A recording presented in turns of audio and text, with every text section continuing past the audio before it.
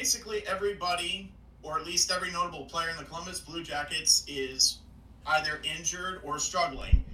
Evander Kane suffering a scary injury for the Edmonton Oilers. He's going to miss some time. We will talk about that. And we're also going to talk about the Pittsburgh Penguins and the Washington Capitals. A pair of regular season contenders and playoff threats whenever they're in the dance. Lately, they haven't been. They've been mostly first-round exits. But nevertheless, people expect them to be there. And now, all of a sudden, in the tight Eastern Conference, they are on the outside looking in at the moment and struggling to score goals and get wins. Will that change for one or both of these teams? Episode 342 of the Lace 'em Up podcast starts right now.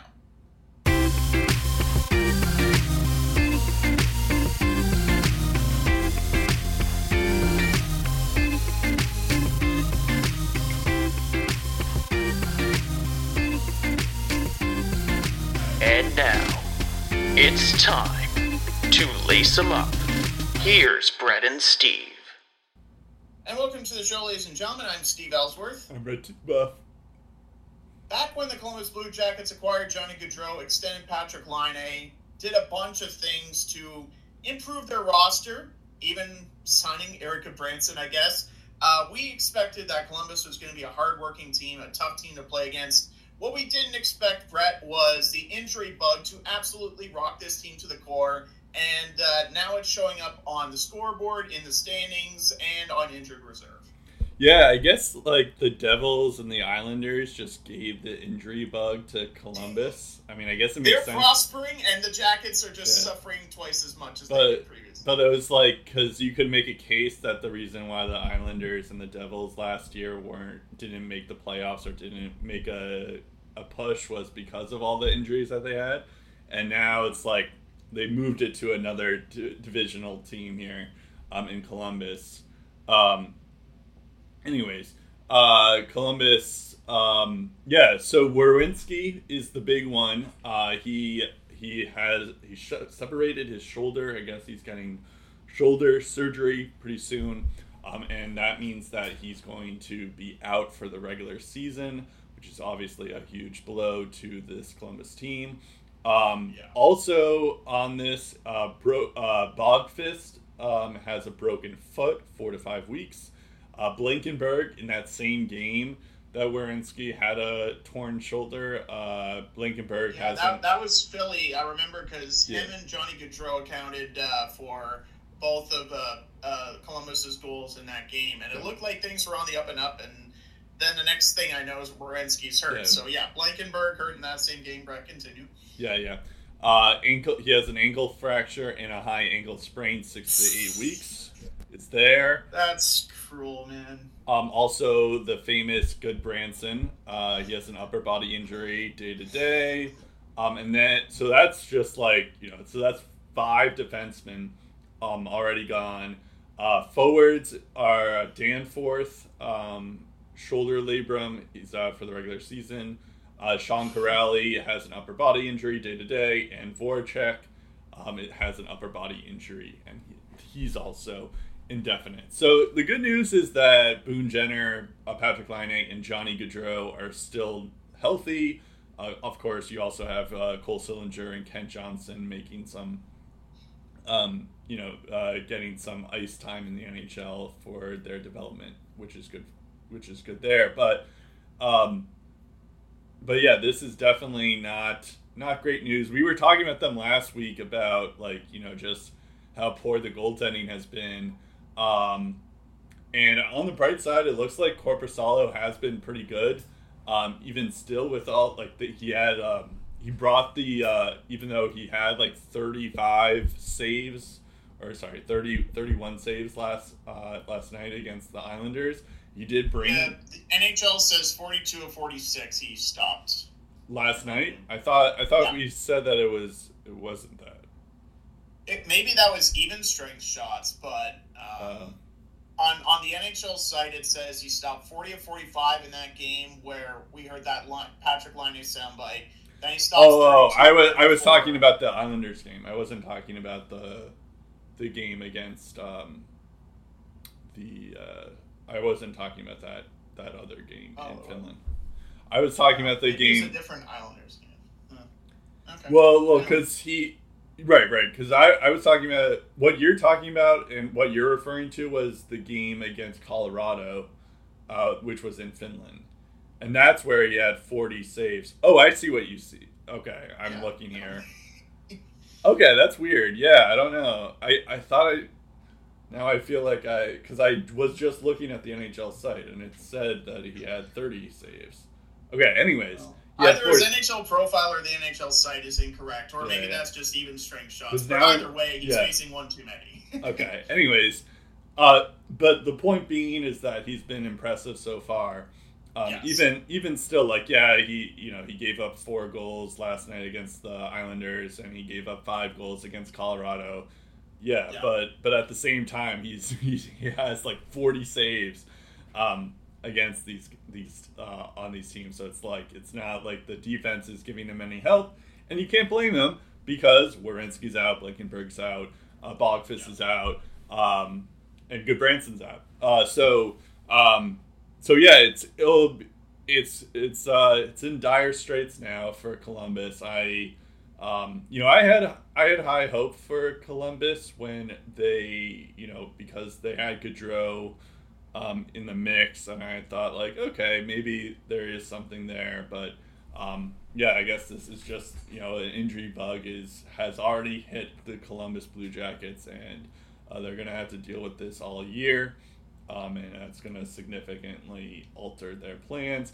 I guess, on the other hand, though, it's like if you're going to stink this year, this is the year to do it. So it's like, yes. And on top of that, they already have, Sillinger, Kent Johnson. They drafted David Jiricek this year. They also drafted, who was the other guy that they just drafted? Why am I blanking? Mitejchuk as well. So they have a lot of guys already in the system that are going to be pretty good. But if you can get Connor Bedard, if you can get Mitkov, or if you can get Fantilli, even better. That just makes your team that much stronger. Because now imagining Bedard centering. Lining Gaudreau, that's that's the dream basically. But that I think that's just the bright side. But yeah, it's not looking good in Columbus. No, I mean, again, tough way to start your year, and things are looking pretty bleak already. Just taking a look at their contract year guys. You have Igor Chinnikov as RFA. Same with Matthew Olivier. Same with Marcus Bjork, not Anders, Marcus Bjork, and Jacob Christensen on the back end, who are probably going to get a decent amount of minutes now that their blue line's been banged up. You also have Marcus Bjork also scored a goal last night too. Yeah, exactly. Texier is, as we've already said on the show in a previous episode, taking the year off to deal with some personal matters there. They have a promising prospect system, as Brett was alluding to. They have their core pieces. Werenski, Merzlikins, even though he's struggling, he's a part of the future. Tarasov. They have Boone Jenner as their captain. He's looked pretty good, all things considered. So for the most part, they have a good leadership core to build around, and a good young team that I feel is only going to get better. And you look at the Pittsburgh Penguins when they had Mario Lemieux and Paul Coffey in 1989-90, they missed the playoffs by a couple points. And what was their reward? 5th overall, and they got Jaromir Jagr with that slot, and they turned into back-to-back Stanley Cup champion not too long after that. So sometimes, whether you like it or not, things happen for a reason, and maybe it's maybe if you tell Columbus Blue Jackets you get a top 3 pick out of this, and that turns into one of Fantilli or Michkov or Bedard if he somehow falls in the draft last minute. You got yourself a pretty bright future once again. The best is yet to come for this team, it's just going to be a lot of growing pains. They're probably going to say goodbye to Gustav Nyquist, I'd imagine, and his cap hit, but you have cap space to build around and improve your team. It's just going to be a major roadblock to get through and to learn from, but hopefully this further strengthens the team instead of separates them. And you didn't even mention Gaudreau and Laine too, so that's that's even more so. But yeah, I agree. I think it's I already said what I already said. So I mean I think in the grand scheme of things it'll work out for them, especially because this lottery is kind of like, I feel like they're comparing this draft to the 2015 draft. So if you're gonna suck, it's good to suck this year. That's like the slogan. It's good to suck this year. As weird as that is to say. All right. In other news, before we get into the main topics here, the Evander Kane, he had this like scary injury where he was like his like wrist got in with like a skate, and it got like all bloody all over the ice. It was pretty scary. He's going to be out months due to this injury, and especially with like a wrist injury, it's unclear if like he'll ever be the same again, because it's like it's hard to know if because you as a hockey player you kind of need your wrist. So I imagine it's like even if he does recover, which of course he will, but even if he does, it's just like it might take a while for him to actually be what we expect him to be.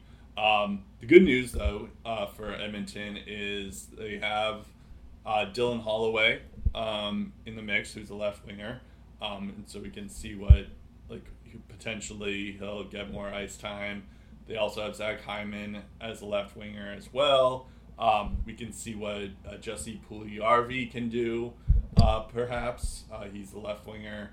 I know that Kaliuri Yamamoto is injured, and he's also a right winger primarily, but maybe he turns into a left winger somehow. So they have some options. I know it's like those aren't like great, but I think that is some good news, at least from that sense of like, oh, okay, maybe they have, Dylan Holloway has some promising potential, and I feel like once they give him some ice time, then we can really see what he can do, and it's a good opportunity for him. But yeah, of course, you never want to see, like, even as horrible as Evander Kane is as a person, it's like you never want to see that on the ice. It looked pretty scary.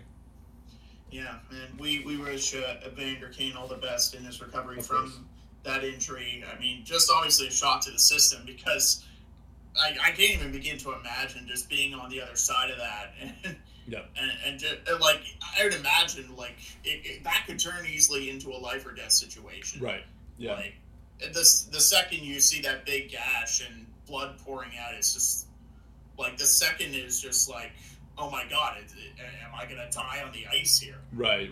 It's like, just from a human side, it can be a pretty scary circumstance as well to go through that.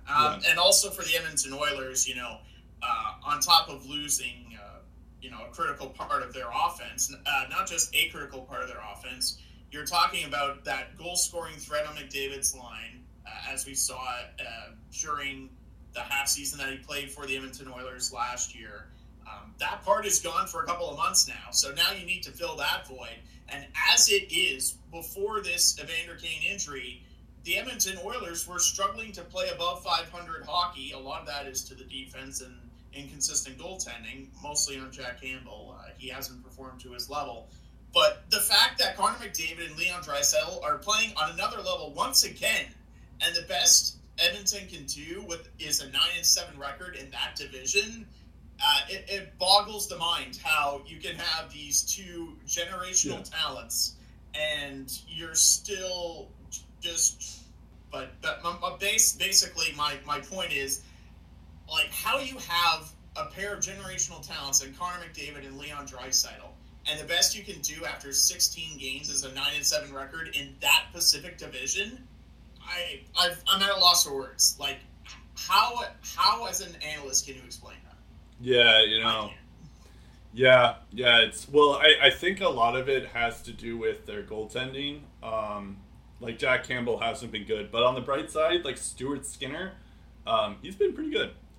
So I imagine that I don't know. Like I know that they paid Jack Campbell a lot of money, but I think it's the clear answer is that you just have to ride the hot hand now, and you have to and Stuart Skinner is the hot hand right now. So I imagine, Jack Campbell had a couple of decent outings the last couple of games, but then he's just been too inconsistent.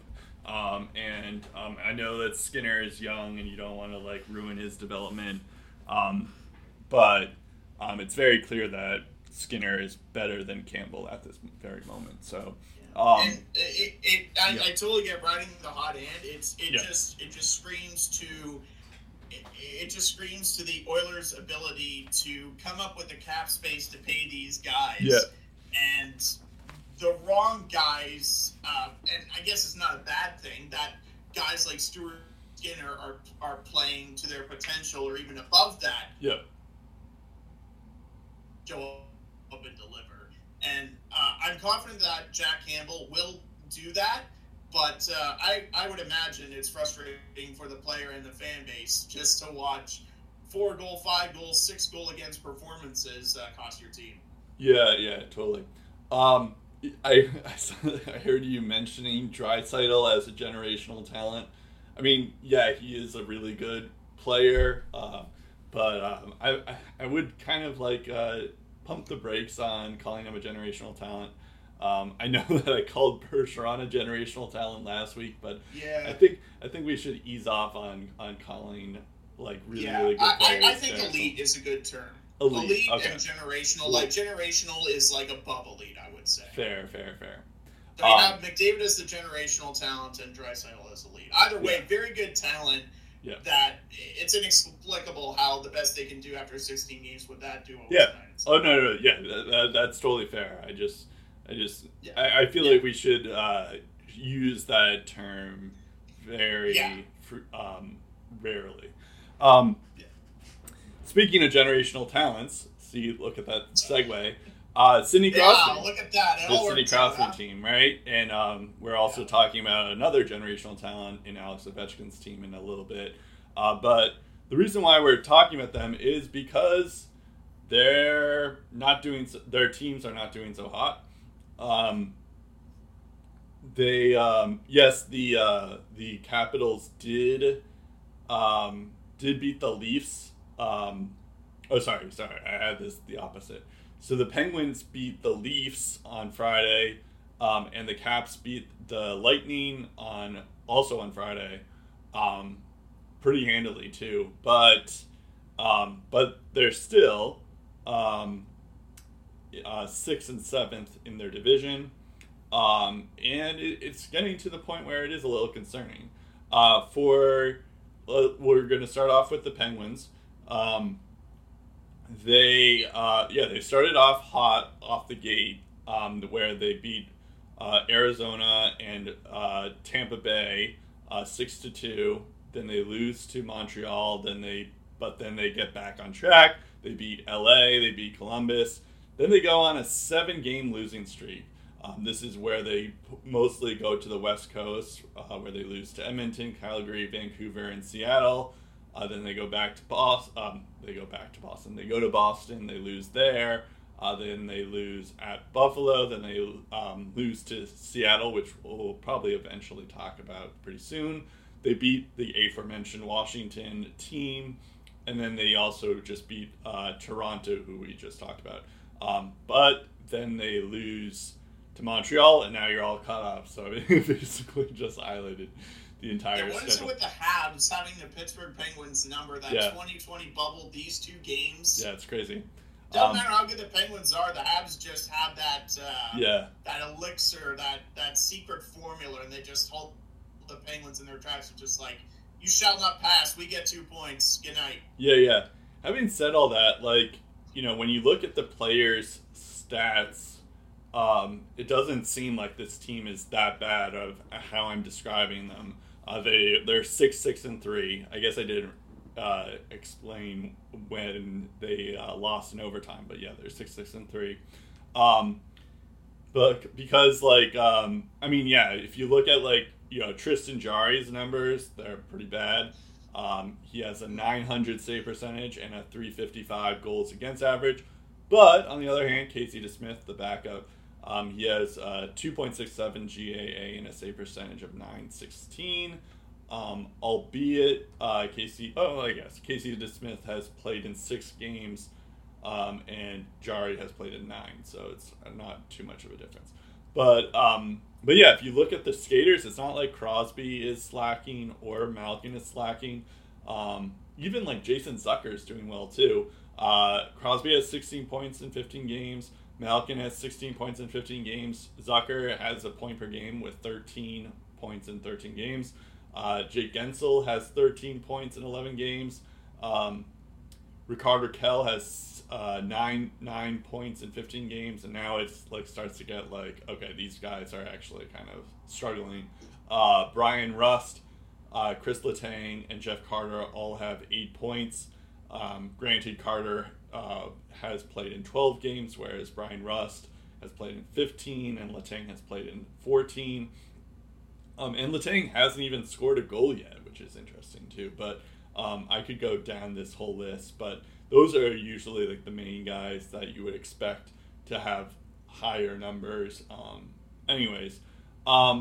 Yeah, I don't know. I feel like we're going to be talking about Washington, but like I feel like of these two teams, I feel like I'm least worried about Pittsburgh, just because I would assume, I would imagine, like there is some things to look forward to. There are some things that I can see, like okay, like Pittsburgh can probably figure it out. Mike Sullivan's a good coach, and they have like a good roster of players. It's just like they just are getting unlucky basically. Also, if you go to Money Puck and look at the playoff odds here, it's now going to be like my new favorite site, I guess. They give that Pittsburgh has 70.9% chance of making the playoffs. Granted, Carolina and New Jersey are still on this, are in this division, the Rangers as well. So it's not going to be easy for Pittsburgh to make the playoffs, just because of their division. And of course, the Capitals are also in that division too. But on the other hand, it's like, I feel like of all these teams in the Metropolitan, I think Pittsburgh has the most experience, other than arguably the Washington Capitals. So I feel like the Penguins will figure it out. But what do you say about this Penguins team? So what's interesting about their goaltending is last year DeSmith was struggling and Tristan Jarry was playing out of his mind. This year DeSmith has the better numbers and Tristan Jarry's goals against is way too high.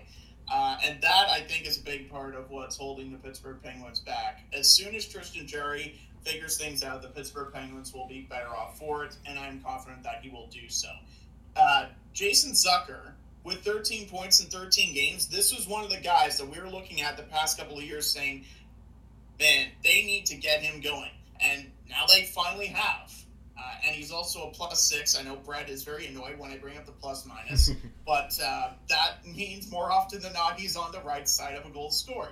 So if you look at a guy and you're looking at a guy that's doing a lot of his damage at even strength, that's huge for Jason Zucker to be doing that. On top of that, averaging 15-18 per game. So not even 16 minutes. And he's a point-a-game player. That's huge for them. Jake Gensel, you mentioned the 13 points. 8 of those in 11 games are goals, which is good. And he's only taken 37 shots, which is 13 fewer than Ricard Raquel, who holds the team lead. Gensel's shooting percentage, 21.6. If he keeps that up, the Penguins are in a good spot there. Crosby and Malkin, enough said. They're holding their end of the bargain. Ideally, they need to play a little bit better, but I mean, for the most part, they've been doing well. Ricard Raquel, 6 goals, 9 points in 15 games may seem small, but I think similar to what we saw with Sam Reinhart and Timo Meyer earlier in the season, eventually I think he's going to get his game going. The guys that concern me, the main one especially, is Brian Rust, who was, prior to signing that extension, a point-a-game player, 8 points in 15 games, and a -5 rating. Seems a little bit low. He needs to get going.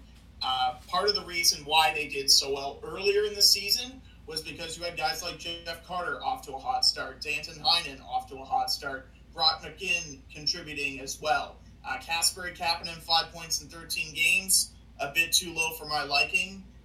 Jan Ruda is an offensive defenseman. I'll cut him some slack there. He's also a +9. So I think, all things considered, he's been doing all right.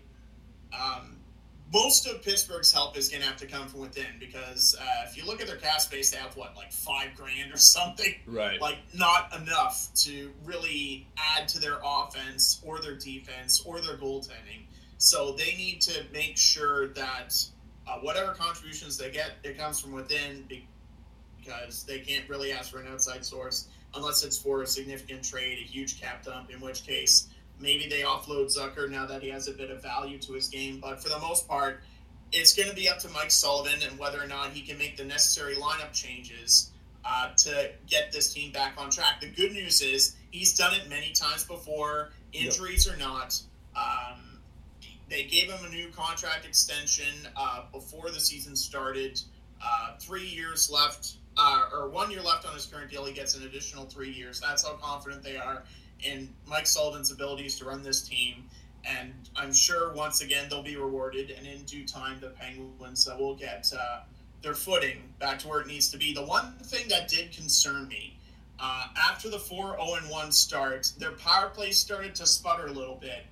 Starting with that game against Seattle and leading into that game against Toronto. So that's a span of 6 games. In 5 of those 6 games, not a single power play goal. And that definitely comes back to bite you after a while because I think the bread and butter of that Pittsburgh offense has got to be the power play. You have too much talent in Ricard Raquel, in Jake Gensel, in Sidney Crosby, in Evgeny Malkin, in Chris Letang. You have too much talent to be putting up bagels consistently every night on the power play. So hopefully they're getting off the schneid against Montreal, even in a loss, kind of helps. But I think they need to get more offense beyond even strength. And the one thing that I will also say that contributes to their odds of making the playoffs is the fact that, for the most part, they're healthy, Brett. Yeah. We're going to talk about the Washington Capitals. They have a lot of injuries and a lot of key injuries. For the most part, Pittsburgh has the pieces, and they're healthy, and they're playing games on a nightly basis. So as long as they stay healthy, that's half the battle. They just need to produce. Yeah, I was actually about to mention that, but about I think that's partially why I'm more worried about Washington than I am about Pittsburgh, just because of how many injuries Washington has compared to Pittsburgh. And what's interesting is usually Pittsburgh has a lot of injuries, but yeah, I mean, I guess knock on wood that they all remain healthy, but yeah, I guess that does help. Yeah, Pittsburgh has the 8th most goals in the league, so scoring's not a problem. The penalty kill and the goals against are what's holding Pittsburgh back, and I think a few minor adjustments could do wonders for that. Yeah.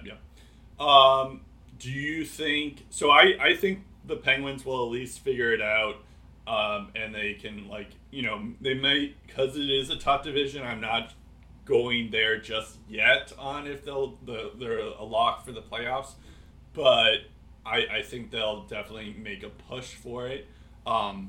And I feel like their early struggles, it's an indicator that this isn't like a Stanley Cup team, but I think they're better than what they've shown so far. Do you think this team will turn it around? And if not, should they make any moves?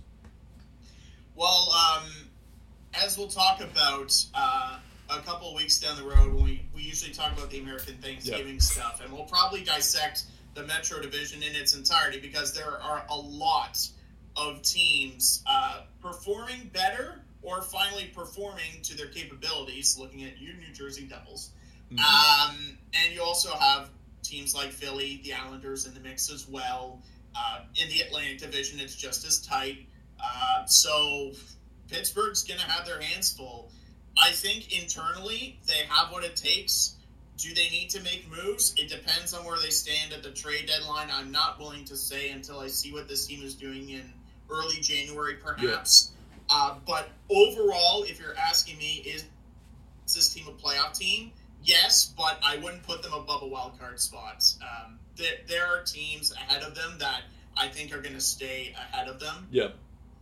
But Pittsburgh is, until further notice, a good enough team to at least be in the hunt for the Stanley Cup. And anything can happen when you're in the hunt. So yeah, and also I'll at least say that they're a playoff team. And also, like, I'm just looking at the standings right now. It's like it's weird seeing, like, I know that the Penguins and the Capitals haven't been as good.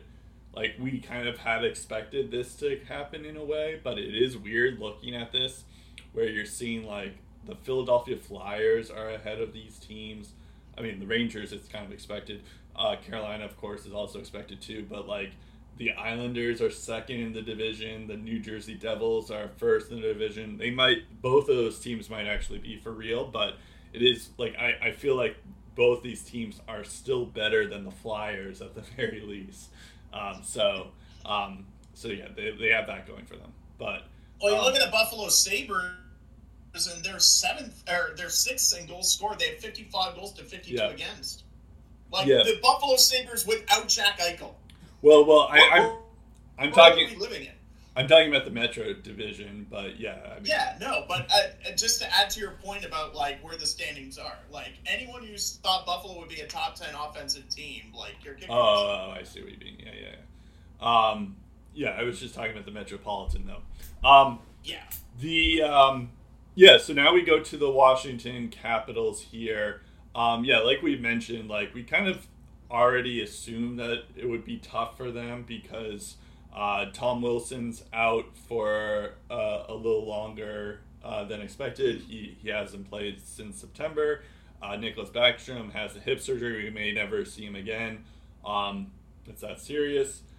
Then you'll also have John Carlson gets injured like midway in October. He is back though on the ice, but it's definitely it seems like who knows when he'll be 100%. TJ Orlov's banged up as well. Yeah, Orlov's another one. TJ Oshie, Connor Brown. Yeah. This... Brown's lost for the year actually, so Brown is a big loss as well. Okay, I don't see that here, but okay, I'll take your word. 4 games in he got hurt, and he's out like 6 to 8 months. And then even like someone named Beck Malenstein, who's like a fourth liner, but he was actually decent when he played.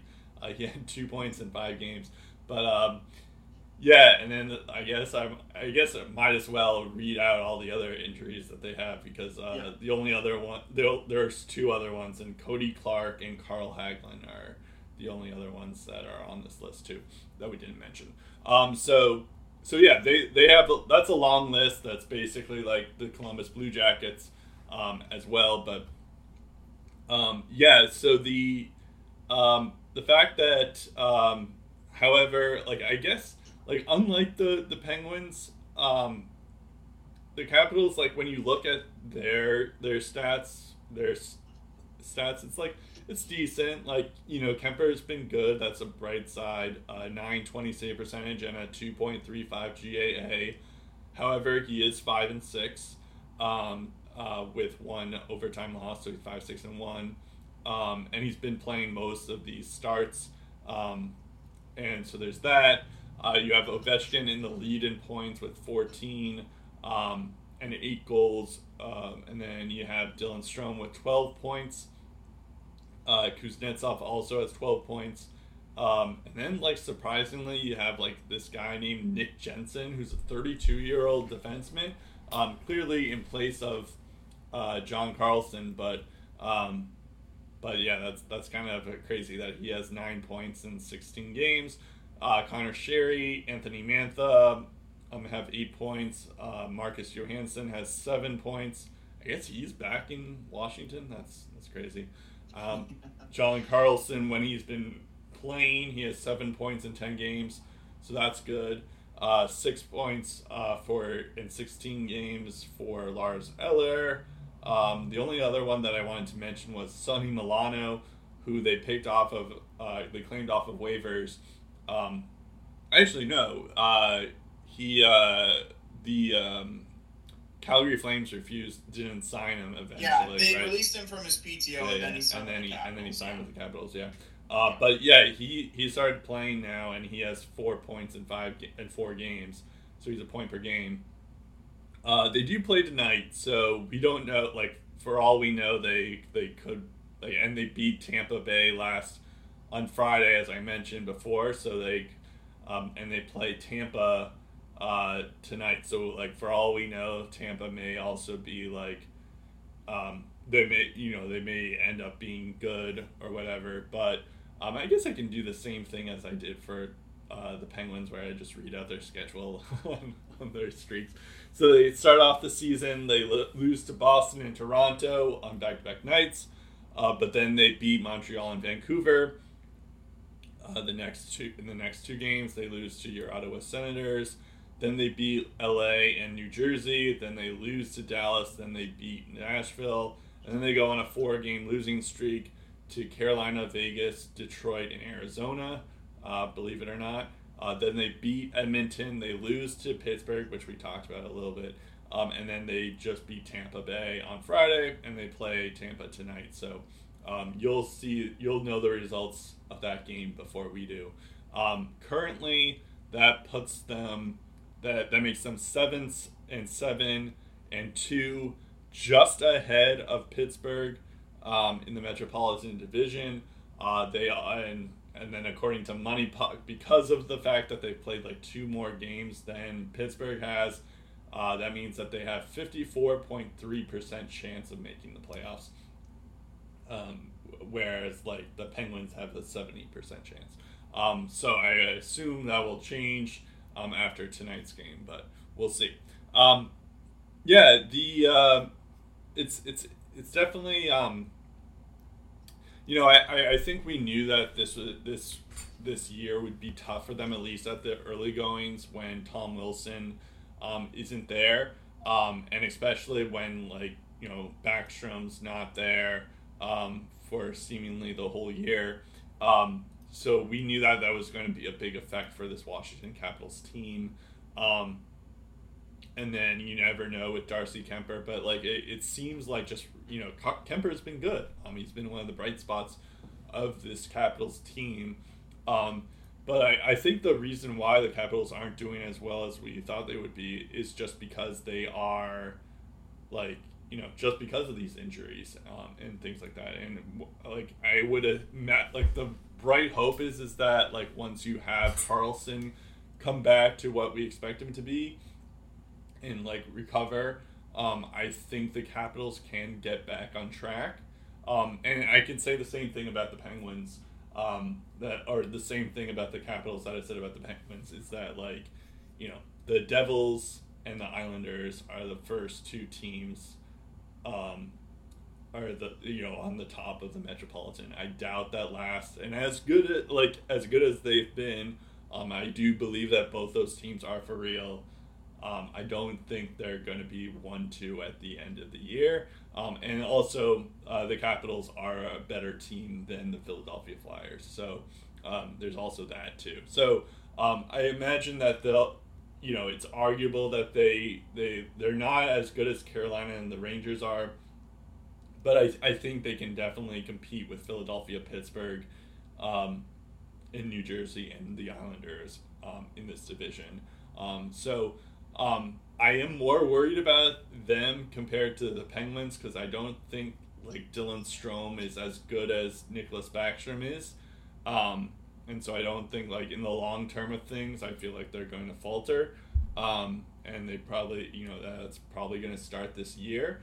But But I don't think they're like going to be like Columbus in this division, where I still think that they're going to be a hard out in this division. So I will say one thing about the Washington Capitals is they're definitely getting a lot of looks at their special teams. They're top 10 in power play time. They're top 10 in power play chances. They're middle of the pack in power play goals scored. But, if you're getting the power play chances, the goals will come. And that's definitely helping their offense. However, they're showing a very common trait with middle of the road teams.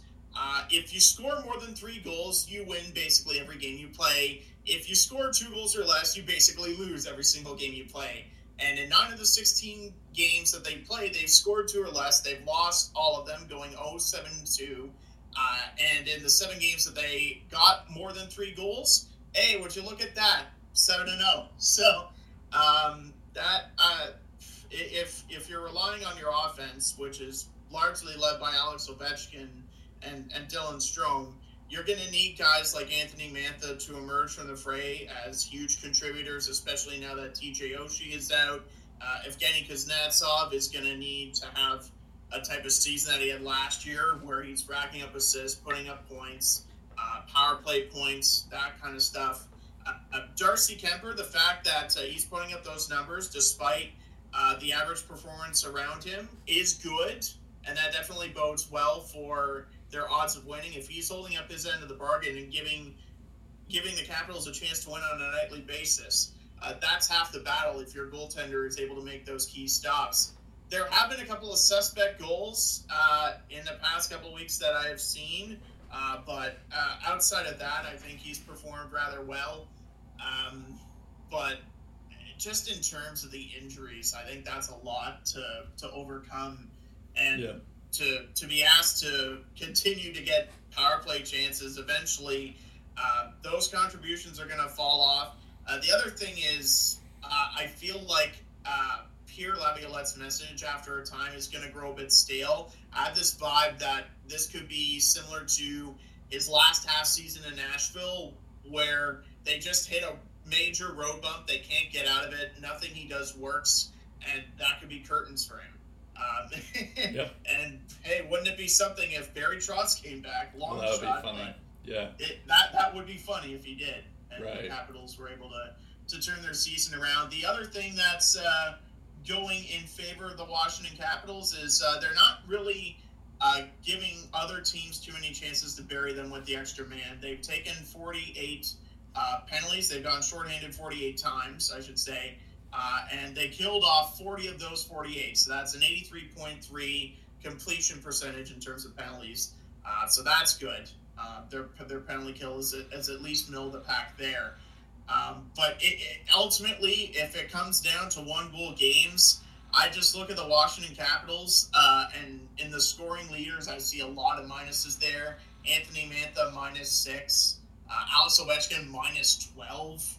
And granted, he gets a lot of ice time, but I still feel that's too high for a guy of Ovechkin's caliber. And in previous seasons, it's been a lot lower than that. So, there's no question they can compete with the Flyers. They can compete with the Islanders, with the Devils, all those teams you just mentioned. But that's a lot of teams to fight through and secure a playoff spot. And you also have the likes of, Detroit in the mix, Boston being red hot. That opens the door for, the likes of Florida and Tampa. And it means most likely that there's going to be very little give and take there in the Atlantic Division. And, when the Sens start picking it up, well, here they come. And they have just about as much offense, I would argue maybe a bit more than Washington does. They're going to be competitive. They're not going to be Columbus bad. But if you have to pick one of the two to miss the playoffs, I'd probably pick the Caps here. Yeah. And in fact, I said at the beginning of the year that they weren't going to make it, largely because of the injuries, and I stand by that statement.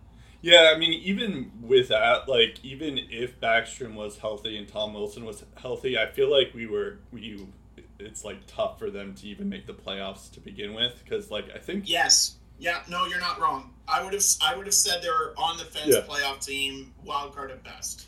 With Yeah, those guys fully healthy. and it's like, it's not to really take anything away from them, but I think like we even mentioned this about the Penguins too. It's just that it's so tough because these two teams, and I mean we included the Bruins in this as well, but these two teams have been good for 2 decades now, and largely because of Crosby, and largely because of Ovechkin and Backstrom and Malkin and Letang and Carlson, and you can go down the list basically, um, but like, yeah, I think it's just like a lot of the reason why both these two teams are struggling is like they don't, because they been good for so long. That means that they've been trading first round picks a lot, or they have a weaker farm system because they're trading prospects a lot. So they don't have Limited that cap luxury. space as well. Yeah. Even with all of that money on Yeah. LTIR, the Caps really don't have any room to Yeah. do much of anything in terms of adding pieces. Right, and they don't have the luxury that, like, let's say Minnesota or Columbus even has, of just having like a deep prospect pool, where you can just take guys and fill in guys when they're injured, like some teams that have a pretty rich prospect pool do. So I think it just comes with the territory, and it's just something that's like, okay, like, yeah, the Penguins. Although on the other hand, it's like, like I don't even know if like the Penguins missed out on any prospect that they drafted that's doing well on another team. I mean, the same can be said for Washington. I guess like Daniel Sprong, but he's like a fourth liner in Seattle. um, but like, yeah, I can't even think of like, yeah, there's not really like anyone that they really missed out on, but they definitely have like traded first round picks just because to widen their window even more. But like, yeah, I think the reason why they are struggling right now is largely due to the fact that they don't have a wide prospect pool, and it helps because they've won the cup and they've been a playoff contender for 2 decades. So you wouldn't trade that for the world. But yeah, it just comes with a price, and now they're paying for it. The one thing I will say about the Washington Capitals, if not to look into next season already, but I noticed they have a lot of expiring contracts. I don't know if you noticed this, Brett. Yeah. The only defenseman under contract beyond this year is John Carlson. Yep. Even Dmitry Orlov is a free agent. Nick Jensen, who has had good underlying statistics, he's a free agent as well. You have a lot of depth defensemen that are either UFAs or RFAs once this season is done. You have another year left of Tom Wilson beyond this one. You have 2 more years of TJ Oshie beyond this one. You look at names like Lars Eller, Dylan Strome, Garnet Hathaway, Connor Sheary. They're on expiring contracts. Same with Marcus Johansson, Nick Obey-Kubel, who's suspended 3 games. Sonny Milano, you mentioned signing to that very cheap cap-friendly deal because you basically have no money to spend. They do have a little bit of cap space to work with, but, I mean, you look at the aging core taking up most of that cap, even still, that cap space can be deceiving once you get into the offseason and you realize, yeah, this looks like a lot of money, but there's a lot of spaces we need to fill. Yeah, no, that's a good point. I kind of had thought that like maybe Connor McMichael makes the next step, or even Hendrix Lapierre makes the next step, because especially when you don't have a guy like Backstrom, you expect your top prospects to, like, those are like the only 2 good prospects that the Capitals have. And they haven't. Now I'm looking here. LaPierre has 8 points in 11 games, and I guess McMichael is in the NHL now. So there's that. But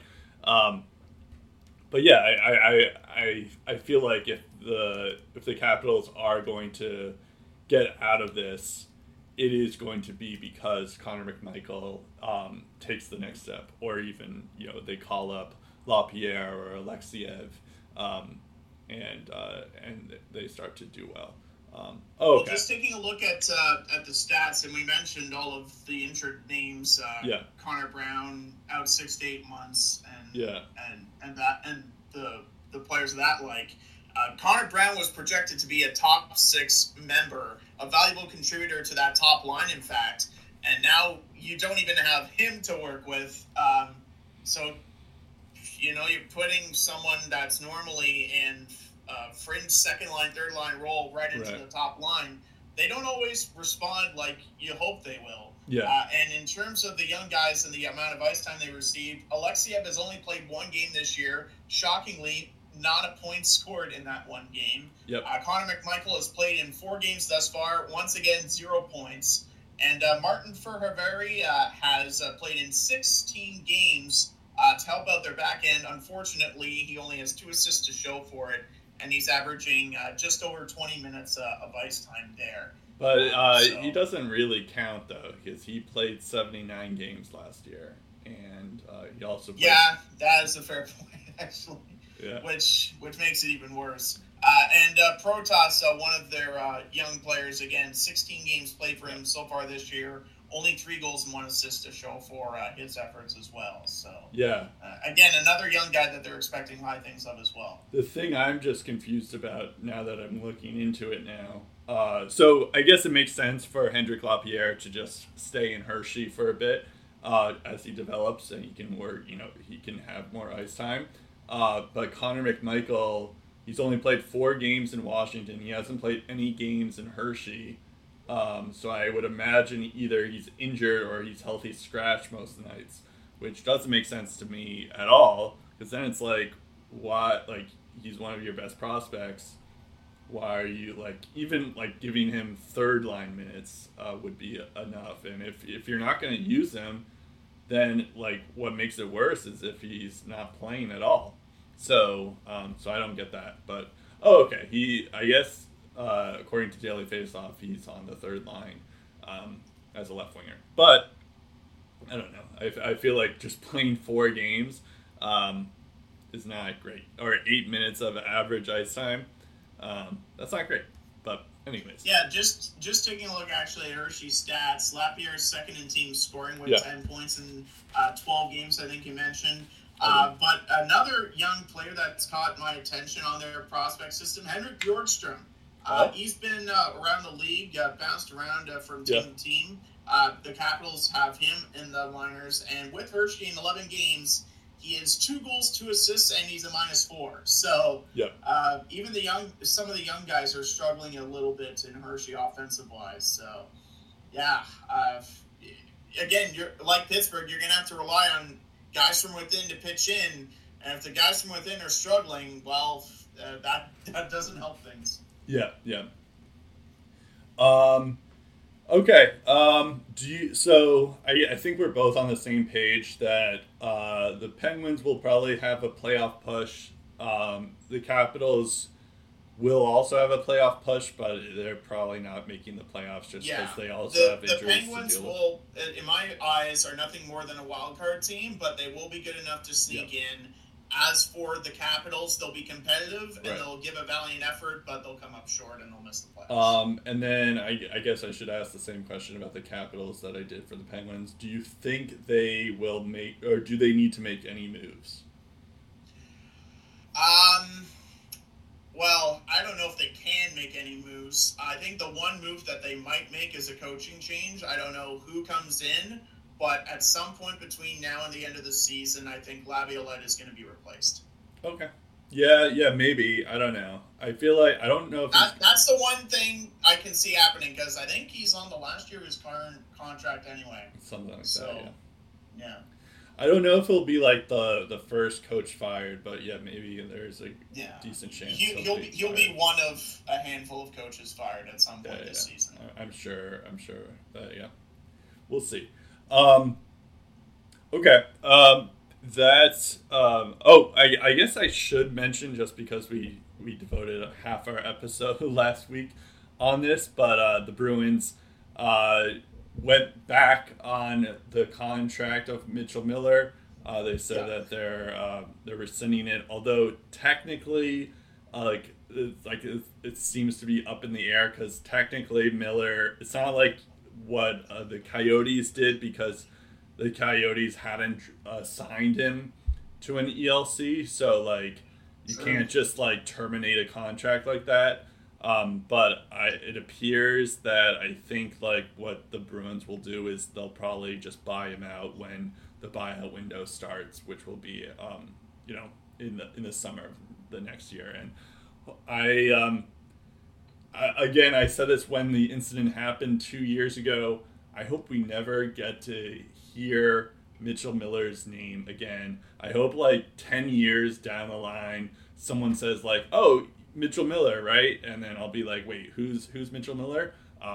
Never want to hear this person's name again. So particularly when the victim actually spoke out and said that, Mitchell Miller, like he texted him like 2 weeks before this whole news story came out, and he was still bullying him even in his apology. So and he was basically saying that it made his life a living hell, and he's like 20 years old. He doesn't feel like he had the gall to text him, but not to apologize to his face. That's exactly. And it was like very and we even said this last week. It's like any amount of apology, it's like too late, because it's like any amount of apology is clearly just because he wants to be in the NHL. So I do believe in second chances, but the NHL, that doesn't mean that you should play in the NHL. Anyways, I hope I never get to hear that person's name in my life, but I figured I should mention it so that it's like we're not ignoring it and all that stuff. Okay. That about does it for us here on Lace Them Up. You can follow us on Twitter at Lace Up Podcast. Our Facebook is Lace Them Up. You can also subscribe to us on SoundCloud, iTunes, Spotify, wherever else you get your podcast, at Lace Them Up. I'm Brett Duboff. I'm Steve Ellsworth. We'll talk again in episode 343 of the Lace Them Up Podcast.